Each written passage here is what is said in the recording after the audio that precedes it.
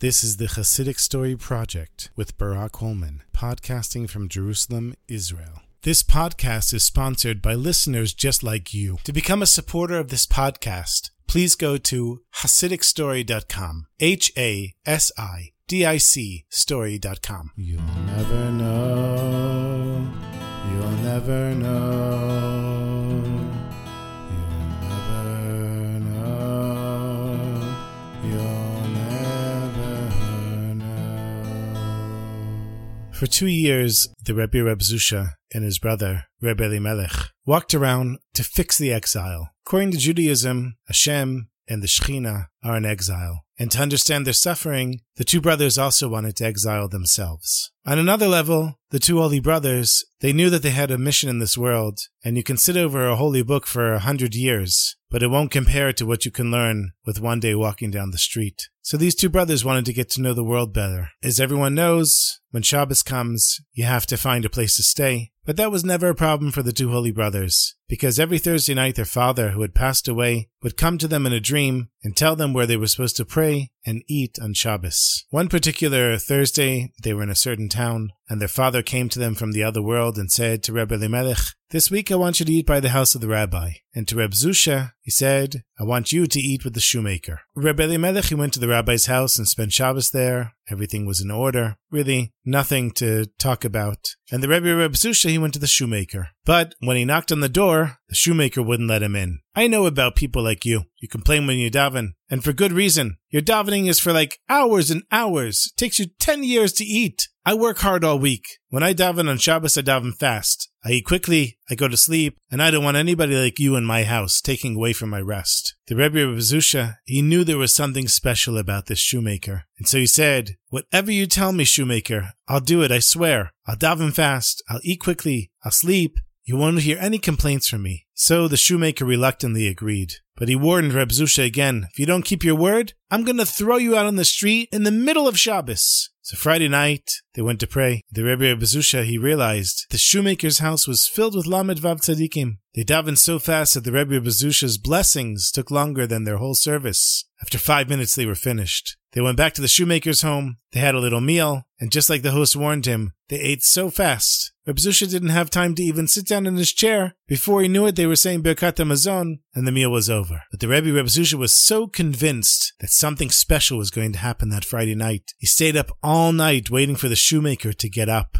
But while the Rebbe Reb Zusha was keeping watch, the shoemaker actually slept. And the next morning, the Rebbe Reb Zusha could hardly keep his eyes open. He got up for the davening, which of course lasted only a few minutes. The second meal, they ate super fast. And then the Rebbe Reb Zusha, he laid down and fell asleep. And this time he really slept. And when he woke up, it was late in the afternoon. He looked around the house and nobody was there. Everybody had left. But then he found one of the shoemaker's little boys. And he said, "Where's your father and mother? Where is everyone?" And the little boy just pointed upward. And he was pointing to the attic, and he said, "They're there in the attic for Suda Shlishit, for the third meal." The Rebbe Reb Zusha, he ran upstairs, but he saw that the ladder to the attic had been pulled up, and he couldn't get in there. Not wanting to miss his chance, the Rebbe Reb Zusha, he ran outside, climbed up a tree, and somehow he found himself hanging by one hand to the roof and swinging while looking into the window of the attic. The Rebbe Reb Zusha looked, and he saw 36 families seated around a table, eating and learning. The shoemaker was sitting at the head of the table with his back to the Rebbe Reb Zusha. It gave the Rebbe Reb Zusha shivers to think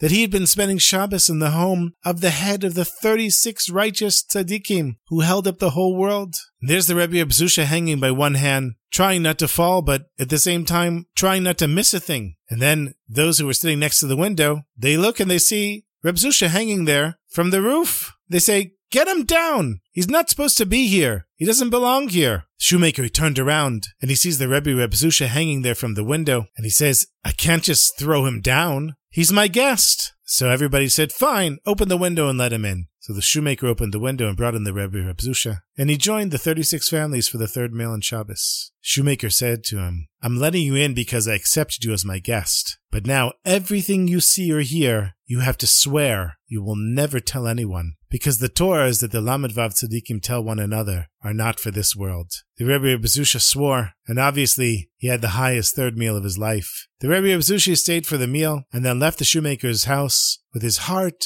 and his soul on fire. The next morning, the Rebbe Reb Zusha met up with his brother Reb Elimelech, and they went together to shul to pray. And as soon as Reb Zusha started davening, Reb Melech knew something had happened on Shabbos. The Rebbe Reb Zusha was praying like he, Reb Elimelech, might pray on Yom Kippur. So he goes to his brother and he says, Zusha, what happened to you this Shabbos? Your praying is unbelievable. I feel like you've climbed up a ladder 2 million miles and I'm left far behind. The Rebbe Reb Zusha said, nothing happened. Just an ordinary Shabbos. Reb Elimelech says, no, tell me about the shoemaker. The Rebbe Reb Zusha says, nothing special, just a shoemaker. Reb Elimelech, he realized that Reb Zusha was hiding something from him. He said, Zusha, listen to me. When we started on this journey out into the world, we promised to share everything with each other. We took an oath, and you took an oath to me. You swore that you would never hold anything back. I'm holding you to that promise. What happened on Shabbos? And the Rebbe Reb Zusha, he realized that he had indeed taken an oath to his brother long before he met the shoemaker. Since a second vow can't annul the first one, the Rebbe Reb Zusha said, okay, he's going to tell his brother everything, and he did. That night, the two brothers came to a little inn, and since they were poor people, they were given a place under the table to sleep. In the middle of the night, there was a heavy banging on the door, and a nobleman dressed in armor with a visor over his face. He says to the innkeeper, do you have a good room where I can sleep? And the innkeeper said, for you, an honorable nobleman, of course I have the best. And so the innkeeper was leading him upstairs, and he sees the two brothers sleeping under the table. He says to the innkeeper, who are those two men sleeping under the table? Oh, they're just two rabbis that don't have any money to pay. So the nobleman says, I'll pay for them, but we don't have any more rooms. So the nobleman says, make a bed for them in my room. I can't stand to see good people sleeping on the floor. It's crazy. The Rebbe Reb Zusha and Reb Elimelech were woken up in the middle of the night, brought into this beautiful room. The nobleman laid on the bed in his armor, and they only had time to say thank you very much before they all fell asleep. In the morning, the nobleman woke up and very early took off. About an hour later, he came back, still wearing his armor. Where are those two Jews? One of them stole my watch. The innkeeper was very upset. I don't believe it. They look like two righteous people. How could it be? I don't care what you think. One of them stole my watch. The nobleman walked back to his room and grabbed the Rebbe Reb Zusha by the collar. Did you steal my watch, Jew? The Rebbe Reb Zusha said, no, I didn't steal your watch. The nobleman gave him a good slap across the face. He said, confess, Jew. You stole my watch. But the Rebbe Reb Zusha insisted, I didn't steal. I promise you I didn't steal anything. So the nobleman hit him really hard across the face. Confess! Confess that you stole! Then the nobleman took Reb Elimelech, smacked him across the face, and he said, confess, you're the one. You must be the one that stole my watch. When neither of them would confess, he chained them both to his wagon and whipped his horses. I'm taking you both to the judge. And he dragged them away. The Rebbe Reb Zusha and Reb Elimelech, after the beating, had little strength left. They barely made it to the judge, and the judge was a nobleman, just like the first one, wearing armor and a visor. The first nobleman says, these two Jews, maybe both of them together, they stole my watch. The judge says to them, confess, Jews. No, they said,